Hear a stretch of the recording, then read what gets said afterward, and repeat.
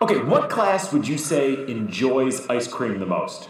Oh, definitely Circle of the Land, Tundra, Druid. Makes perfect sense. Okay, sure.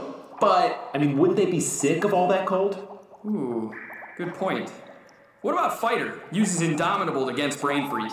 Nice, but rogues could be sneak attacking them sprinkles. Oh, you didn't say there were toppings. That changes everything. The correct answer? Transmutation Wizard. Wow me. Well, with Minor Alchemy, they can change those toppings to whatever they want the ice cream, and it never gets boring. Then, at 10th level, they can change themselves into other creatures, so they're experiencing the ice cream with different tongues. And then at 14th level, they get Master Transmuter to restore youth, to turn themselves into a child, and no one enjoys ice cream more than a child. Wow. 1,000 lab points. Let's start the show. Garen, you ready? It's about to drop. Do it! Dungeons and Dragons. Dan here. I started out in 5e. And me? I was sitting behind the DM screen. Yeah, that was 3 short years ago. I built a dragonborn fighter with no gusto. Fast forward a year, we're buying supplements and copping brand new gear. Incessantly making characters for one another. The only one who cared, of course, was our brother. Building new characters, score 'em all day. Each and every week, a brand new baby. How's their melee? How's their range? How's their magic? How controlling? How deranged? That's not a category. Just keep going. I think we were here? Grab a comfy chair and a glass of mead. Another fresh episode in your feed. Other podcasts can be kinda drab. This ain't one, it's the Character Lab. Welcome to the D&D Character Lab, the show based around one thing we as players cannot resist. Of course, that's compulsively creating characters and daydreaming about their validity in-game. Each week, we're bringing a new character to the table, drawing from a plethora of published content, and scoring it against a predefined table of criteria. It is then up to us to use our own personal charisma modifiers to convince the other that our baby is better. Hey everybody, it's Dan. And I'm Garen, and this week we sat down with some of the most popular content on DM's Guild by an author that you may not have heard of, but dang well should. As of this recording, Benjamin Huffman has 30 products on DM's Guild, including some that are international translations. That's right, he's world famous of his most popular work. Dan featured an item from Mr. Huffman's back on our May 8th episode, but apart from that, there is a mountain of player options to choose from, and we haven't even dove into those until this week. We'll say it now and probably again at the end of the episode, but some of these products even have free previews to download, so you can try before you buy, which is a fantastic way to know what you're getting. Okay, I think we built this up enough. Enough of the chit-chat. Let's see how these products play out as we start with this week's backstories.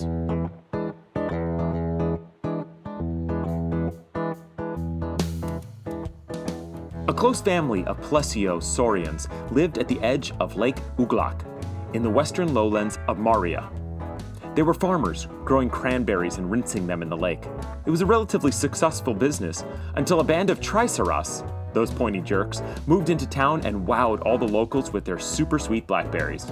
The Plesio family went from middle class to destitute in a matter of weeks. No one wanted their tart cranberries when they could suckle those delicious blackberries all day. What's more, the successful Triceros company wanted to buy their surrounding land to build more groves. The land was full of trees and useless to a cranberry farmer, but the matriarch of the family had a great idea. If they could knock down those trees, they could start their own berry farms and grow all the sweetest berries that anyone has ever tried. The only problem was that they didn't have the money to buy the necessary tools to clear a patch of forest. Now, the only thing they had going for them at this point was their natural strength and the fact that they had nothing left to lose. So the Plesios went out to the forest and started pushing and yanking trees out of the ground any way they could. The oldest son, Yurno, was exceptionally frustrated by this turn of events. He knew how hard his parents had worked to grow that cranberry business, and now they had nothing. In his fit of rage, he punched a nearby tree, and to his shock, it fell right over. Apparently, he had a really good punching form all along and didn't know it. Yurno cleared an acre of that forest the same day, jabbing and hooking those trees right out of the ground. His knuckles were bloody, but his spirits were high. The rest of the family tried, but couldn't quite get the technique down, so they relied on Yurno to clear, and they went right to work planting new berries. Yurno then took it a step further. Strapping 3 old branches to his head, He took those fresh berries that they grew and he walked into town and passed himself off as being part of the Triceros business, selling their good berries with the Triceros customer base and making that dollar. The family soon became successful in their own right, but this wasn't looked kindly upon by the Triceros Blackberry cartel. They sent muscle to try and cause some accidents to happen on the Plesio farm, but they didn't count on the tree-punching Yurno to be able to handle this threat. He was outnumbered and outsworded, but with a few desperate tricks up his sleeve, he was able to fend off the thugs. Yurno has never once been on an adventure. He's never received any loot, never even officially gotten any experience. But he is a level 17 pugilist of the Piss and Vinegar subclass. He is a Plesiosaurian, which is a dinosaur person. And he is the charlatan background, and the race and class and subclass, that's right, a brand new original class, are all written by Benjamin Huffman. Man, am I looking forward to hearing more about that. A dino person. So much fun. I can't believe we haven't featured that yet on the show. Oh yeah, so this is the long neck, semi-aquatic dinosaur, if you want to get your head wrapped around this. Kind of like a water version of a brontosaurus. Very, very cool. And this week, let me introduce you to Crimson Belikov.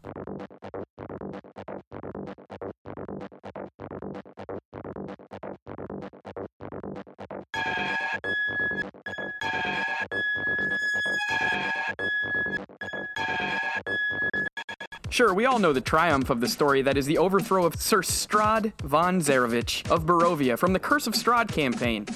But much less often told is what followed. Brutal crusades, mass killings, overwhelming hysteria, execution of the innocent. You see, it became hard for the people of Ravenloft to distinguish vampires from normal humans. Many people were accused of being vampires, especially those who kept mostly to themselves. With little to no due process, they were jailed and promptly executed with silvered weapons. Marith Leokin was one of Strahd's most beloved mistresses and half-elven housekeepers in Castle Ravenloft.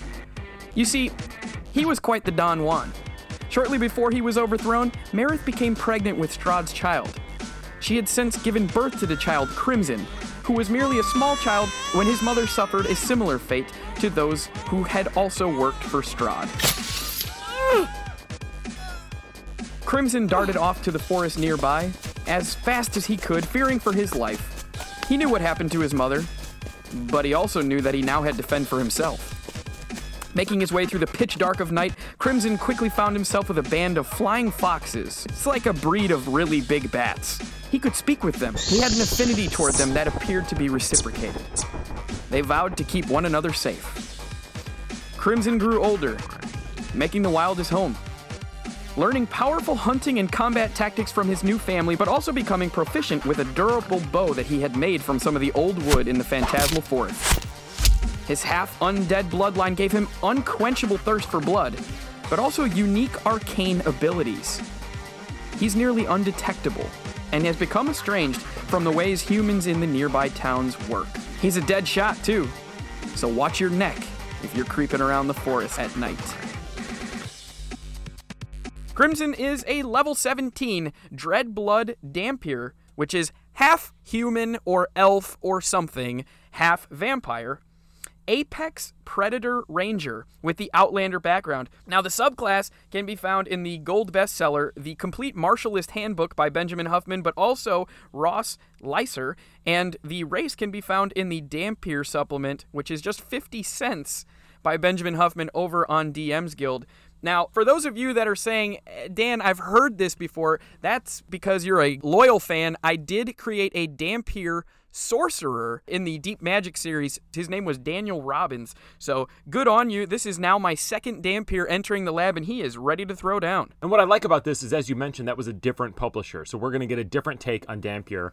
And if you can remember any of those facts, that would be great to see how they stack up. Yeah, and I'm going to be honest with you. That's actually one of my favorite parts of doing this show is cross-comparing two very similar ideas and see how different these two ideas can actually come into fruition when it comes to mechanics in the game. Yes, that's proving the point that just because somebody made a half vampire doesn't mean it can never be done again. There's other takes on that. It's beautiful. And you know what else, Garen? Something that can't help your mechanics is when you keep rolling ones. Maybe your dice are cursed. Of course, you could go seek a cleric to get rid of that curse.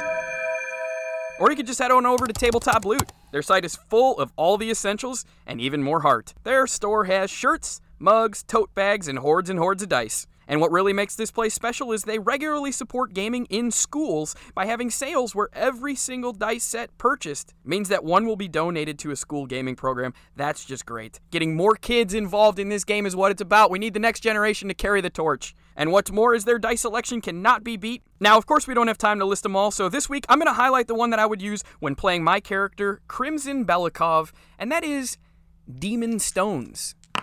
With the beautiful, luscious, deep reds and blacks with gold numbers, it's perfect for those vampiric quenches. Now, when you click the link in our show notes or head on over to tabletoploot.com and enter the code LABRAT, you get 15% off your total purchase. That's LABRAT, all one word, and that works on everything in the store except for the metal Norse Foundry dice. So head on over to that website, grab some fresh loot, and start rolling like a brute. Thank you, Dan and Tabletop Loot. Now, if you're just joining us, I'll explain the show format. We have 9 categories that we have each prepared arguments for, and in each we will state why our character deserves a -2 to +2. A +2 is equal to the comedy quality of Step Brothers, starring Will Ferrell and John C. Reilly, and a -2 is more like their recent flop, Holmes and Watson. Additionally, once per show, each of us will be able to force the other to roll for the score in which we are arguing as a charisma save using the charisma score for our character. Then at the end, whoever has the most points wins. Now, let's get into the melee category. A pugilist is a bare-knuckle boxer, effectively. And I have chosen the Piss and Vinegar, which are the Dirty Trick subclass. So I have 2 basic attacks, which are a +9 to hit with my Dino Punch. And that does a flat 1d12. No strength or dex modifier on these attacks. I can also make an additional strike as a bonus action. So I can make 3 strikes per turn. That is a potential 36 damage. I also have moxie points to spend, which are just like key points or prowess points. The old one, too, is one of my features. It's Flurry of Blows. It allows me to take 2 attacks with my bonus action. At 5th level, I get a feature called Haymaker, where if I don't already have disadvantage, I can declare that I'm swinging wild haymakers, give myself disadvantage, and if I hit on any of those attacks, I get max damage. I don't have to roll. Over. That's a cool feature. And then the last thing I'm going to add to my melee category is a 9th level feature. Now, there is another feature that I will touch on in the tankiness category called Bloodied but Unbowed. And now this one is called Down but Not Out. And now this one can only be used in addition to the other one, which is something that I always like. Combo your abilities. If you're using Bloodied but Unbowed, you add your proficiency bonus, which at level 17 is a +6 to all unarmed strikes. And I can do this for 1 minute, and I have to have a long rest recharge. So, all those things combined, I'm adding another 18 damage on top of that 36. That is 54 potential damage for a round. I'm arguing a +2. Well, Mr. Huffman and Mr. Garen, you have my attention. This is a contender for the monk, so I'm paying very close attention to that. But I do think this is going to be your strongest category, so I'm going to go ahead and make you roll here. I'm going to tell you right now, it's tankiness. Wait till you hear that category. It's going to blow your socks off. Wait till you hear my tankiness. Oh, this is going to be a showdown. I'm loving it. All right. This is a tough roll, only a +1 with a 12 charisma. The DC for a +2 is a 17. You need a 16 or better. Sorry, I rolled it right off my desk. Oh, sure you did. Natural 1. Well, I got a natural 8, so nothing happened. So you'll take your +1. I'm going to argue also a +1. I have 2 attacks, and as a Dhampir, I have the ability to scratch and bite with a +6 to hit, deals out 1d4 piercing damage. And on my bonus action, I can do it again. I also have 2 short swords with a +10 to hit, deals out 1d6 +4. Again, I have 2 attacks. Here's the deal, though. I took the stylized fighter feat out of the Complete Martialist Handbook, which allows me to learn a fighting style available to fighters. So I took 2-weapon fighting. Oh, nice. That's a cool feat. I really like it because as a ranger, you also get a style of fighting. So I also have archery, which I'll be featuring in the range category. Oh, dang. Yeah, this is really nice. I've never seen that done before, but I like the utility here. But also I have another feature of the Apex Predator called Bloodthirsty Assault, which at 11th level, when you deal damage with a weapon or unarmed strike and you roll a 1, you can re-roll that and you have to use the new roll. So I'm really never rolling low damage. I have a potential here to deal out 40 damage per turn with that 2-weapon fighting. I'm arguing a +1. Yeah, some really nice stacking on all your stuff there. I'm not surprised that your Ranger's coming in hot. I bet you've never seen a Ranger do melee like that. No, not also knowing that your ranged category is going to be stacked as well. Usually a Ranger has to decide. So good on you for that. I will allow you your +1. I assume your +2 is coming. Garen, before I head into ranged, I am going to dabble a bit into X Factor here, but I really like the fact that I have melee options both with and without weapons. Really, really cool stuff. Not very common for a Ranger. But heading into probably my strongest category in ranged, I'm arguing a +2 here. Again, I have 2 attacks. I've got a longbow with a +12 to hit. Thanks to that archery fighting style. That ain't going to miss very often. Deals out 1d8 +4. And that's all fine and good, right? But Garen, today's quiz question is for the spell Swift Quiver. Do you know what it does? Is that a wizard's official spell? It is. I can't recall. No, that does not sound familiar to me. It's a transmutation spell that lasts a minute.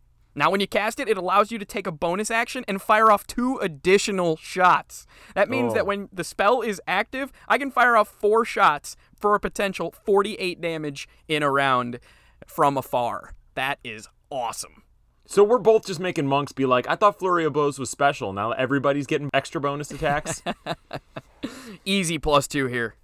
Dang. Yes. Especially with that feature of the spell. What level did you say the spell is? It's actually a 5th level spell.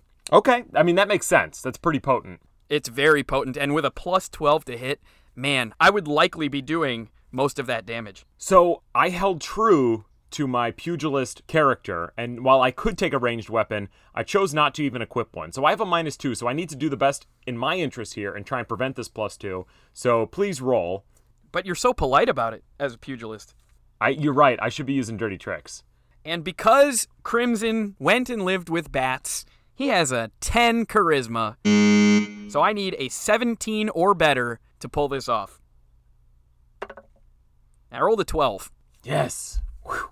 Okay, so you mentioned you get a -2 in ranged with no ranged weapon, so why don't you go ahead and take us into the burninating category, which is the magic damage. Well, monks are on notice. And just last week, in our Crit Academy episode, you had a barbarian with magical attacks, and now I've got Moxie-fueled fists. It's exactly what you think it is. So I think it's a 0. Yeah, easy peasy. At 17th level, I could be a jerk and say that, you need a little something else, but we've made it pretty much a standard here that's a 0 in the lab. I'm arguing a +1. So I've got Hunter's Mark, and I've also got Wrath of Nature. And as a racial feature of the Dreadblood Dhampir, so that's the subrace that I chose, it's called Dread Legacy, and it allows you to cast Tasha's Hideous Laughter once with this trait. Now, that doesn't deal out any damage, but at 3rd level, you can cast Crown of Madness with Intelligence as your spellcasting ability for those spells. And, similar to you, remember those unarmed strikes? Both the bite and the scratch? Yeah, they count as magical for the means of overcoming resistance and immunity. Okay, now Crown of Madness, it's interesting to put it in the burn category. It's definitely a control spell. I could see how you could argue it being a burn spell. If you want to argue it, you can, but I have 2 spells and the same thing that you have, so I am definitely better than you. Yeah. I mean, I'm dealing way more damage, but yes, okay. All right, so moving into control, basically, how controlling am I on and off the battlefield? Well, I'm arguing a 0 here. I have Pass Without a Trace, I've got Speak with Animals, Beast Sense, Dark Vision. I've also got Vanish as a ranger, as well as Primeval Awareness, Land Stride. I've got that Preferred Terrain, and 3 favored enemies at this level. But I have to be honest, and I have to take a penalty for a racial trait that I've got, which is called Sunlight Sensitivity. Now, this is very similar to the Cobalt Press build of the Dhampir, and it's true to form because you take disadvantage on attack rolls and wisdom checks that rely on sight when you, the target of your attack, or whatever you're trying to perceive is in direct sunlight. However, that's counteracted by another racial feature I have called Daywalker, and it allows you to use your action to ignore your sunlight sensitivity for 1 hour, and that recharges after a long rest. So that is detrimental, to say the least, and that is why I am arguing a 0 here. I have a lot of stuff in the control category, but that flaw on the race is quite something. Okay, now I'm not going to be surprised if you're aghast that I'm saying this, but while you do have some things to offer in the control category, it wasn't that juicy. It's kind of some standard Ranger stuff we were going over there, and as you mentioned, pretty serious flaws. So this might be -1 territory. Primeval Awareness, go back and study that. That is so controlling. Not to mention at 17th level, when you get 3 preferred enemies, I chose Beasts, Fiends, and I believe Aberrations, which is going to cover a lot of the things that you're running into. Oh, you think so? What about monstrosities? Can't be perfect, but an even 0, I think, is more than appropriate here. Okay, well, I am going to be arguing for a +2 in control. I have got a stick and move, which is a moxie point expenditure. Use a bonus action to either make a shove attack or take the dash action. At 7th level, I can use my action to end 1 effect on myself that's causing me to be charmed or frightened. And I have got some features of my Piss and Vinegar subclass. Now, this is where I get nasty with it. Heel Stomper. When you deal damage with an unarmed attack, you can attempt to slow the creature that you hit. The creature must make a dex save, and on failure, you gain 1 moxie point up to your maximum, and its movement speed is halved for 1 minute. Now, the save is going to be against my charisma, which is not terribly high. It's 8+ proficiency plus charisma, so that's actually a 15 at 17th level, thanks to my high proficiency. I've also got low blow. You know where this is going. Oh no. You could try to hit them below the belt. They must make a strength save, or on failure, you gain a moxie point and the creature is knocked prone. Interesting that they went with a strength save there. I would say that's Constitution all day, but... That is an excellent point. I mean, to withstand that is kind of Constitution. At its finest. Although, the idea of this is that you are punching them in the junk so hard, you're also knocking them down. So, their junk damage is kind of extra on top of that. Junk damage is the worst. Oh, man. I saw Jeremy Crawford tweet about junk damage, and it's... He gets a lot of questions about junk damage, but he always handles it very well. I mean, who would have thought that all these guys playing D&D would be so concerned about junk damage? One last thing I got is Pocket Sand. Pocket Sand, throwing out my pockets, you're blinded alone. Oh, man, love that song. The creature must make a con save. On failure, I gain a moxie point, and it's blinded until the end of its next turn. That is my control category. You have a lot more than what I was expecting. I'm moving, I'm knocking, I'm junk punching. Yeah, I really was not expecting this out of a brawler. What are you arguing here? I think this is +2 worthy. I think you are worthy of a +2, but you already kind of showed your hand, and they're bare knuckle fists, and you told me that tankiness is a strong category for you. What do you got? Okay, this is also very +2 worthy. The worst part of my argument is an AC of 15, which on a pugilist is 12 plus your con. So I got a +3 on that. I've got 187 hit points. It's a D8 class, if you're wondering. I have got Brace Up, which is one of my moxie abilities. I use a bonus action, and I roll my Fisticuffs die, which is a D12, plus my pugilist level, which is 17, plus my con modifier, which is 3, and I gain that many temporary hit points as a bonus action. So that is a maximum of 32 temporary hit points. So my second feature is Bloodied but Unbowed. I mentioned this earlier. This is a 3rd level feature. When I take damage that reduces me to half my maximum hit points or less, I can use my reaction to gain temporary hit points equal to my pugilist level plus my constitution modifier, and I regain all expended moxie points. I cannot use this feature again until I finished a short or long rest. So that's 20 temporary hit points as a reaction. I also have Dig Deep. Starting at 4th level, I discover a strength inside me that cannot be broken. As a bonus action, I gain resistance to bludgeoning, piercing, and slashing for 1 minute. You get rage resistance. At the end of that minute, I take a level of exhaustion. Fair and balanced. I'll take it. Fancy Footwork. At 7th level, proficiency in dex saves. School of Hard Knocks. 10th level, I graduate at the top of the class, School of Hard Knocks, and I took the most of them on the head. I have resistance to psychic damage, and I gain advantage on saving throws against effects that would make me stunned or unconscious. 14th level, Unbreakable. I got advantage on strength, dex, and con saving throws. Additionally, when I make a saving throw and fail, I can spend 1 moxie point and re-roll it, but I have to take the second result. +2. We're going 1 for 1 here, and I know that you're going to say you're crazy, but wait until you hear this. I'm also arguing a +2. I've got an AC of 16, 272 hit points. What? 272? That's right. How's your HP so high, Crimson? Well, I've got a trait of the apex predator, and it's called Savage Resilience. At 3rd level, your hit point maximum increases by 6 points, and whenever you gain a ranger level, your hit point maximum increases by an additional 2 hit points. That's right, you get the tough feat at 3rd level. I just want to make clear, my con is also an 18, so I got a +4 modifier on that, and there's 17 levels, plus the tough feat. That's a +6 every level. Jeez. Yeah. And then I have a trait of the apex predator called Predator's Counter, which at 15th level, when a creature within 5 feet of you attacks you, you can use your reaction to lash out at them before they strike you. When you do, you can make an unarmed strike against the creature before determining whether the attack hits you. If your attack hits, the attack roll against you has disadvantage. How awesome is that? Oh. And that's a reaction. So every time somebody is within 5 feet and they go for a melee strike, I use my reaction. If my attack hits, they have disadvantage. Awesome. Wow. Now, that marries quite well with the Dhampir because I imagine I'm just going straight for their neck, going in for the bite. Yeah! And I also, to cap all this off, have a Dhampir racial trait called Hard to Kill. When you're not in sunlight, you have advantage on death saving throws. I also have Conjure Animals. And you're using that as meat shields? Oh, for sure. They can deal out tons of damage, but also having 20 owls on the battlefield is also pretty tanky. Until they take that one breath attack. Yeah, true enough. Argon +2.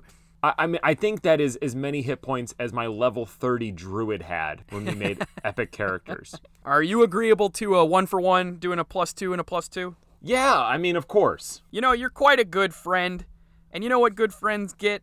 A +2 in ally assist. You know what, listeners? If you want to get a +2 like my friend Garen here, you can head on over to iTunes and leave us a 5-star review. And if you type something with that review, we're going to read it right here on the show. Like our friend Quentin Cool. He wrote, "It's great. It's so good it got me back into playing D&D and creating characters." And you know what? That's exactly what we want to see from a listener. That's exactly what we want to see in the world. I think the world would be a better place if they could exercise their demons by creating quirky little characters and going and murdering monsters. What do you think, Aaron? Absolutely. If our show makes you say, dang, I haven't built a character in a long time, I want to do that again, that is what we wanted to hear from you. Absolutely. It's our favorite part of Dungeons & Dragons, and that's why Garen and I sit at our desks and build characters for 3+ hours a week, probably more than that, because we just love doing it. Yeah, I mean, you're not building a character right unless it takes you 3 hours. Even after all this time, it still takes us, on average, 3 hours to build a character. Yeah, and that includes backstory development, because backstory, as we said, guides the whole process. So guys, thank you so much, Quinn Cool, for that review. And like I said, head on over to iTunes, leave us a 5-star review. We'll read you right here on the show. So I'm arguing for Crimson, a +1 in ally assist. He has Cure Wounds, Stone Skin, Healing Spirit, and Lesser Restoration. Dang. No arguments there. Solid healing spells. Repair. I am arguing a 0. I have got Street Smarts! Beginning at 2nd level, carousing, shadowboxing, and sparring all count as light activity for the purpose of resting. Now, that's not relevant to ally assist, but it's part of the ability. Additionally, once I have caroused in a settlement for 8 hours or more, I know all the public locations in the city as if I were born there, and I cannot be lost by non-magical means while within the city. Now, that could be very helpful to my friends. I know this place by the back of my hand. I have also got a feature of my race, which I haven't touched on much yet, and that is Catch of the Day. When I'm near a body of water, I can spend 10 minutes fishing. I catch 10 fish, which function identically to the berries created by the spell Good Berry. I knew it! I knew you were going to do something with the berries to make it come back to Good Berry. I knew you couldn't resist it. And that is a once per long rest feature. That is obviously what sold me. I hate you. Catch of the day. It's not fish, it's cranberries if I'm Yurno. I knew it. I knew you couldn't resist it. So my last thing is a feature called the Uncouth Art. At 17th level of being Piss and Vinegar, I get a bonus to another feature called Salty Salute. Salty Salute is using a bonus action to provoke a creature within 60 feet who can see or hear me. The creature must make a wisdom save. On failure, the creature takes fisticuff die, which is D12, plus charisma modifier, which is a 1, in psychic damage, and it has disadvantage on all attack rolls not targeting me until the start of my next turn. So that's Salty Salute. At 17th level, I get Uncouth Art, where I can target 17 creatures and all give them this psychic damage and all make them have disadvantage if they're not attacking me. That's a Ally Assist. So I think with Street Smarts, Good Waterberries, and the Uncouth Art, this is also a +1. Yeah, +1. Definitely. We're going 1 for 1 here. This is going to go all the way to the 12th round, I think, Mr. Pugilist. So tell me, how balanced is your Pugilist this week? This is my first +2 in a while, I think. Strength of 14, Dex of 16, Con of 17, Intelligence of 10, Wisdom of 14, Charisma of 12, Acrobatics 9, Deception 7, Intimidation 7, Sleight of Hand 9, Stealth 9, Survival 8. 6 proficiencies. Come on. Don't forget, I have advantage on Strength, Dex, and Con saves. And Catch of the Day. Garen, I think this is another one we're going to go 1 for 1. So at 17th level, listeners, it's very easy to make a very balanced character. So I'm going to run through the numbers. I've got a Strength of 10, Dex of 19, Con of 18, Intelligence of 11, Wisdom of 14, Charisma of 10. I have a Passive Perception of 12, Proficiencies in Athletics, Intimidation with plus 12 in Intimidation, 6 to Investigation, 10 on Stealth, and 8 on Survival. As I mentioned, 272 hit points and an AC of 16. I think this is a very well-balanced character that is going to do some damage out there from afar. Nothing wrong with that. Let's just wrap this baby up. Let's take it into our charisma scenario submitted by Gabe of Interparty Conflict. You are enjoying a meal with your companions at the local tavern when a group of armed thugs enter holding a scrap of paper. Tossing the paper in front of you, you are shocked to see a wanted poster with your face on it. Somehow a mistake has been made, but the brutes appear eager to collect your bounty, dead or alive. How do you defuse the situation without needless bloodshed? Crimson, you all about that blood, though. Do you have a smooth answer to this? I do. So I would say in a funny voice, "Well, you've clearly got me. Let me just sign my death certificate now, and you can go off with my head." And then I would wave my feather quill, and I would pretend to sign on the wanted poster like I'm signing my death certificate, but it's actually the material component of hideous laughter. And if you don't believe me, look it up. A feather, waving it around in the air, is the material component, and with the lead thug as the target, I would cast that spell, and he would find this gesture just so hilariously funny that he would fall on the floor in a fit of laughter, which I imagine would make the rest of his squad just really uncomfortable with carrying out my execution. I would then just slink out with Pass Without a Trace, and then just get the heck out of Dodge. So with all this, I think it's a +1. Okay, it's a little aggressive for the boisterousness of it, but I can't knock you down in points because my character was also not made to be the smoothest. I'm a bit rough around the edges on that too. And also a +1 just for the fact that I referenced the material component of a spell. We don't ever do that on this show. That's very true. You get a bonus lab point for doing that. I am arguing a +1 also because I think I got options here. Because with my Street Smarts, I already know this town that I'm drinking in, right? And with my Rabble Rouser feature at 13th level, word of my exploits have traveled quickly in the town, and after I've taken a long rest in that town, I have advantage on all persuasion and intimidation rolls made against the people who live there. So I use my persuasion to tell the people, like, let's calm down. We don't really want to take this anywhere we don't need to. And with my Street Smarts, I already know my means to escape if I get a chance to distract them. If all else fails, I offer them the catch of the day. You're using a lot of features here. It's fun. I think this is a +1. So tell me, how would you handle this? I feel like you're going to be really over-aggressive about this, but how do you handle it aggressively? Well, with the following caveat. So it seems like a fight is on the menu. Let's get ready to rumble. How do you use the situation to gain an advantage without adding to the list of your supposed crimes? Okay, at 11th level, I get Mean Old Cuss. When I make an intimidation ability check, and you can use my reaction to spend 1 moxie point to give myself advantage on the roll. And when a creature makes a saving throw against me, I can use my reaction to spend 1 moxie point to give them disadvantage. So, I am intimidating the heck out of these guys. I'm like, you don't want to be doing this. I mean, look, this poster doesn't even look like us. And then when I pull the poster over to demonstrate, pocket sand. Blinding eyes of your worst foes. Then I use my Herculean feature at 15th level, which means my carrying capacity is doubled. And I flip this table and throw it all over them. Then I jump up on the table and I give them all the salty salute, which does psychic damage and makes them attack me. Then it's just cleanup time after that. Whew. Yeah, a lot of abilities once again. What are you arguing here? +2. I think this is what I was born to do. You might eke me out here because I'm arguing a +1. I think you're worthy of a +2 there. You got a lot of abilities, and you are born to be aggressive as a pugilist. Now, I'm arguing a +1 because I'd flash my canine teeth, showing that they're just a little sharper than your average elf. And I'd use my +12 to intimidation, squint my eyes, and I would go ahead and say, I think you've got the wrong guy, pal. Now beat it. Now, this would certainly succeed with my other racial trait called Creeping Terror, which after you make an intimidation check, before the DM declares whether or not you were successful, you could spend and roll a hit die and add the result to your ability check. So not only would I get a +12, but I would just go ahead and add that hit die. So to add effect, I would then use Wrath of Nature to target the stone bar top and just hurl it towards the thug's head, missing on purpose, going right above it, letting debris fall around in a 60-foot cube, dealing out 3d8 bludgeoning damage to everyone who did not save their DC 16 dex save. Okay, but a 60-foot cube is everybody in the bar. You're just wrecking the whole bar with that. Yeah, sure. I mean, that's aggressive. It is. You're fighting the whole bar. And 3d8 damage is going to be enough to kill most commoners in that bar, which I think is going to let you get away with this. Yeah, probably. So, yeah, you're arguing a +1 for that then? Yeah, absolutely. I've got no problem with giving you a +1 for killing an entire bar. I think that's the first time it's ever happened on the show.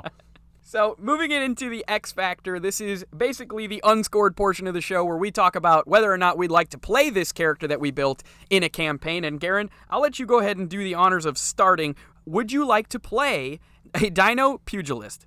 Okay, so the Saurians are definitely my vibe. I love dino people. There's a lot of good ones on here. I told you why I chose the Plesio. I was also looking for a strength-based dinosaur, and that's what this had. I love the pugilist, bare-knuckle boxing, Brad Pitt's character in the movie Snatch. And that's the feeling I'm getting from this. My only gripe with the pugilist is I think moxie points are a bit too easy to regain and to manage. They're not a resource that's going to make you sweat it too much, because key points are the closest thing we have to that. And monks don't regain key points often enough through ability features. They have to wait for rest more often than not. Am I right? That's correct. So yeah, I mean, apart from that, the features on this are great. You've got this unarmored, just fighting with your fists kind of character. It's a different take than your monk. It's kind of like a monk-barbarian blend, I would say. I did enjoy the pugilist. I was not familiar with it, but I knew that it was incredibly popular. I personally would love to play this ranger. I think this is another ranger that does not adhere to my hatred for the class.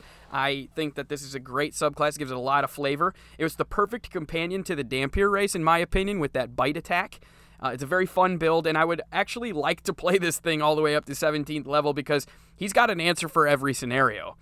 You can also get yourself into some sticky situations without fearing the consequences with those 272 hit points, which is exactly how I like to play. So big ups to Benjamin Huffman this week for this material. It's a lot of fun stuff to get my creative juices flowing. Yeah, and you hinted that I would like this Ranger subclass, and I definitely do. I like the thematic of the Apex Predator. I like the features that he put in there. This is a very violent Ranger, and you still have the spellcasting option on your Ranger, which is what's really making me turn around on the Ranger, because it's just so many different things bound into one character class. So yes, I agree that I really enjoy the Apex Predator, and the take on the Dhampir is cool. It's not really my thing, though. Vampires, I don't really care for. Understood. And also, that racial flaw can be really detrimental. And Cobalt Press did the same thing with their Dhampir, so... But we like flaws. It makes sense. We do like flaws. And, Garen, one of us is flawed this week. Who won? Yeah, not exactly true. We tied 9-9. I managed to claw my way back after that -2 in the range category. You didn't have any negatives this week, so if anything, your character won because my guy was a little imbalanced in the overall spread of the scoring. Well, I guess if we were to do it through initiative rules, I would have the higher dex modifier, so I will take the win this week. Thank you so much. I think it would be the charisma, really. I think on the show, we'd go with the higher charisma, which would be me. We'll call it a tie. We'll call it a tie. Okay, so you guys saw how the Apex Predator and the Pugilist worked, and if you like the idea of a brand new class like the Pugilist, Benjamin Huffman has also written a Magus, Scholar, and Spiritualist class. These are from the ground up, all original, and they are offering new styles of play. Yeah, and he also contributed to a huge project with other talented writers in The Player's Companion. It's a 180-page book that's available for $15 and has all the good stuff players need, like races, classes, feats, spells, whatever. And Benjamin is releasing a brand new product on June 10th. It's called the Complete Devout Handbook, just like the Martialist Handbook, Dan, that you use. And it's going to be 4 new archetypes each for Cleric, Druid, Monk, and Paladin, plus 42 new spells and 36 new magic items. So check for that next week on June 10th. So come back next week as we test our brotherhood and test our psychic damage and psychic powers with our Mind Meld build. We'll be taking a name provided to us by our Facebook page, one of our listeners there, and we're going to try to build a character that's as close as possible to what the other person is building, and we're going to have nothing to go on except what that character's name is. So drink up your hot dog smoothies and get ready for that episode. But until then, just remember, Lab Rats, when it comes to character creation, doesn't have to be optimized. Just has to be fun. Have a great week. We hope you enjoyed this episode of The Lab, and all episodes for that matter. Yeah, but if you left this episode just wanting more, you can join us on Patreon for tons of bonus content. At our lowest tier, you can join our Discord and participate in fan battles and have access to all PDF content that we post. You can even chat with us throughout the day. For just a little bit more, you get 2 bonus episodes a month and access to the entire backlog of Fight Clubs, Monster Labs, and special interviews that we've been pumping out since March of 2018. Patrons in the next tier get early access to our regular show, sometimes as much as 9 days prior to release date. They also get PDFs of the character sheets for the characters that we've built in the 2019 episodes and beyond, and they can submit a smooth operator or spitting fire charisma scenario that we will use in each and every episode. And our top tier patrons get merch a couple times a year, have a chance to submit characters, and can sway the fates with automatic crits and fails on our charisma rolls during the show. At any level, we hope to bring you more fun. We love working on this show, and the support of our patrons helps continue to make it better. If you're digging the new audio production that began in 2019, just know that it wouldn't be possible without those that already donate. And we have more plans to beef up the lab, and we need your help to do it. But however you support us, we thank you. We hope to have you back next week. Head over to our Facebook and Twitter at D&D Character Lab for some previews of what to expect and lots of links to other great community content. Until Wednesday, peace, love, and point by. Wait until you hear this. It's going to blow your socks off. It's a transmutation spell. I already... That's the second time blow your socks off him because we want to say something much dirtier, but we're holding ourselves back.